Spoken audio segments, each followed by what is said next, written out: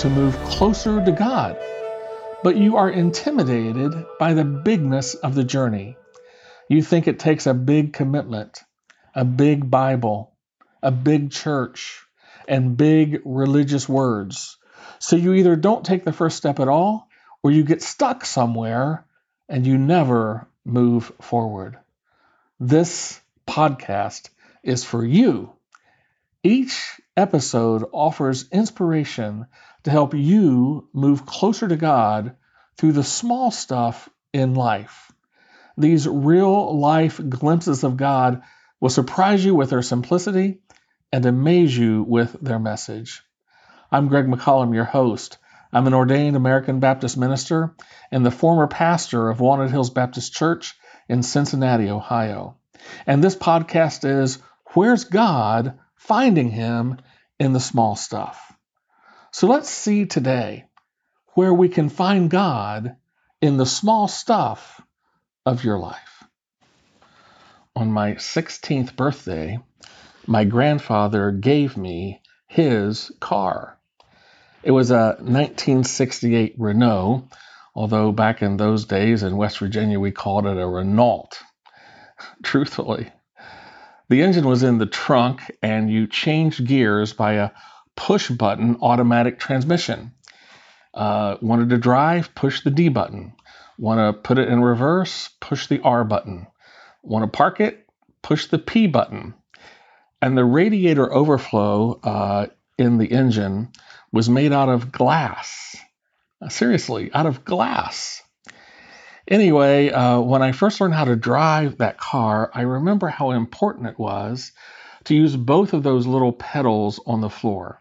There was the gas pedal, makes the car go faster, and there was the brake pedal, which slows you down, stop. Well, to pass my driver's test, I had to show my state trooper instructor that I knew how and when to use them both.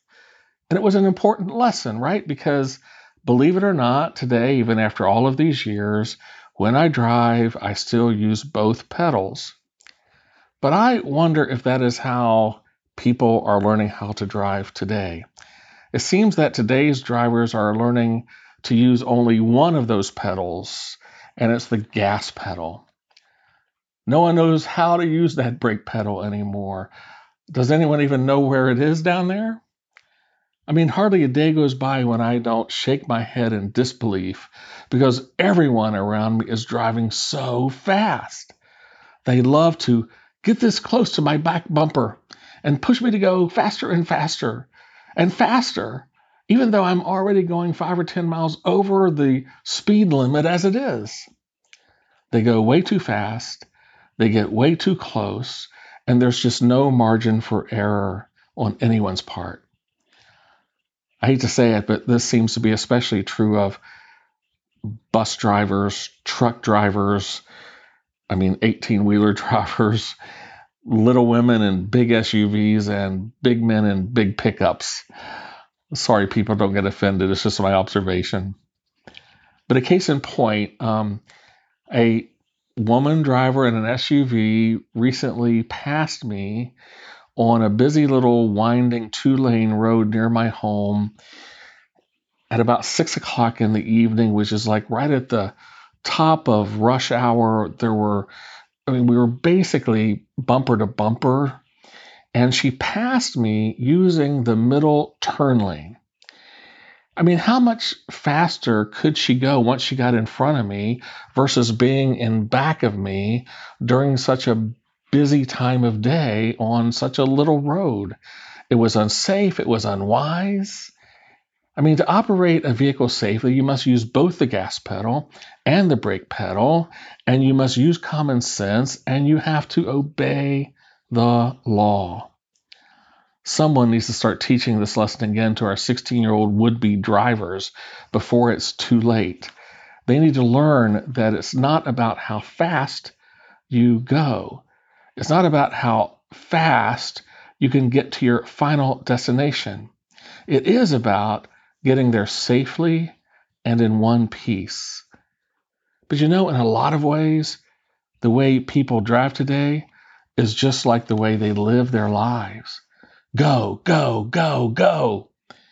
I need to get there as fast as I can.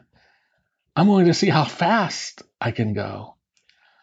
Everyone needs to clear out of my way because life is more important than yours, and where I'm going is more important than where you're going. So clear out. They sure know where the gas pedal is, and they keep it pressed to the floor all the time. The problem is people who live their lives like that, they don't know where the brake pedal is. And I don't mean the BRAKE brake pedal. I mean the BREAK brake pedal, as in take a break. They don't know how to use that pedal in their lives. They don't know how to slow down. And they certainly don't know how to stop.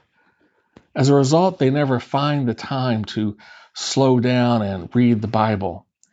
They don't slow down enough to have a serious and thoughtful prayer life. And they don't enough to get really involved in church. They don't slow down enough to get to know the God who made them, who loves them, and who died for them. They don't slow down enough to hear him speak to them.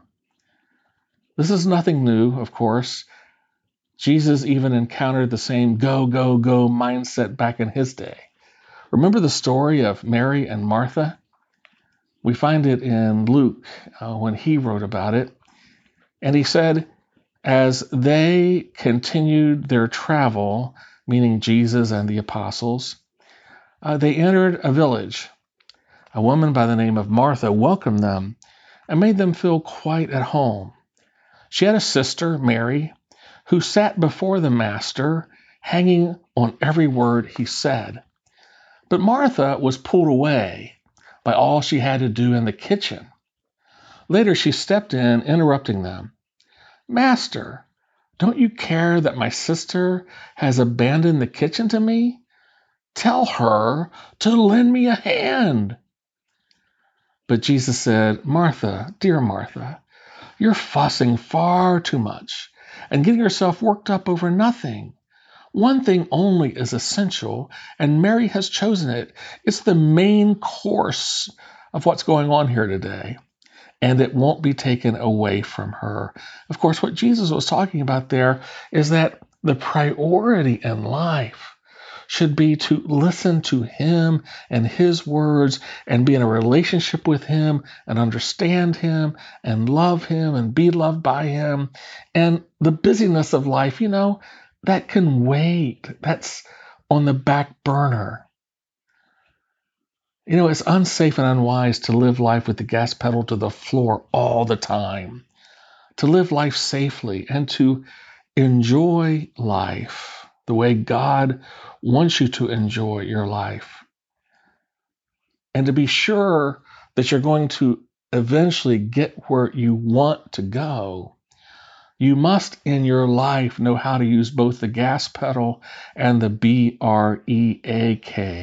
brake pedal.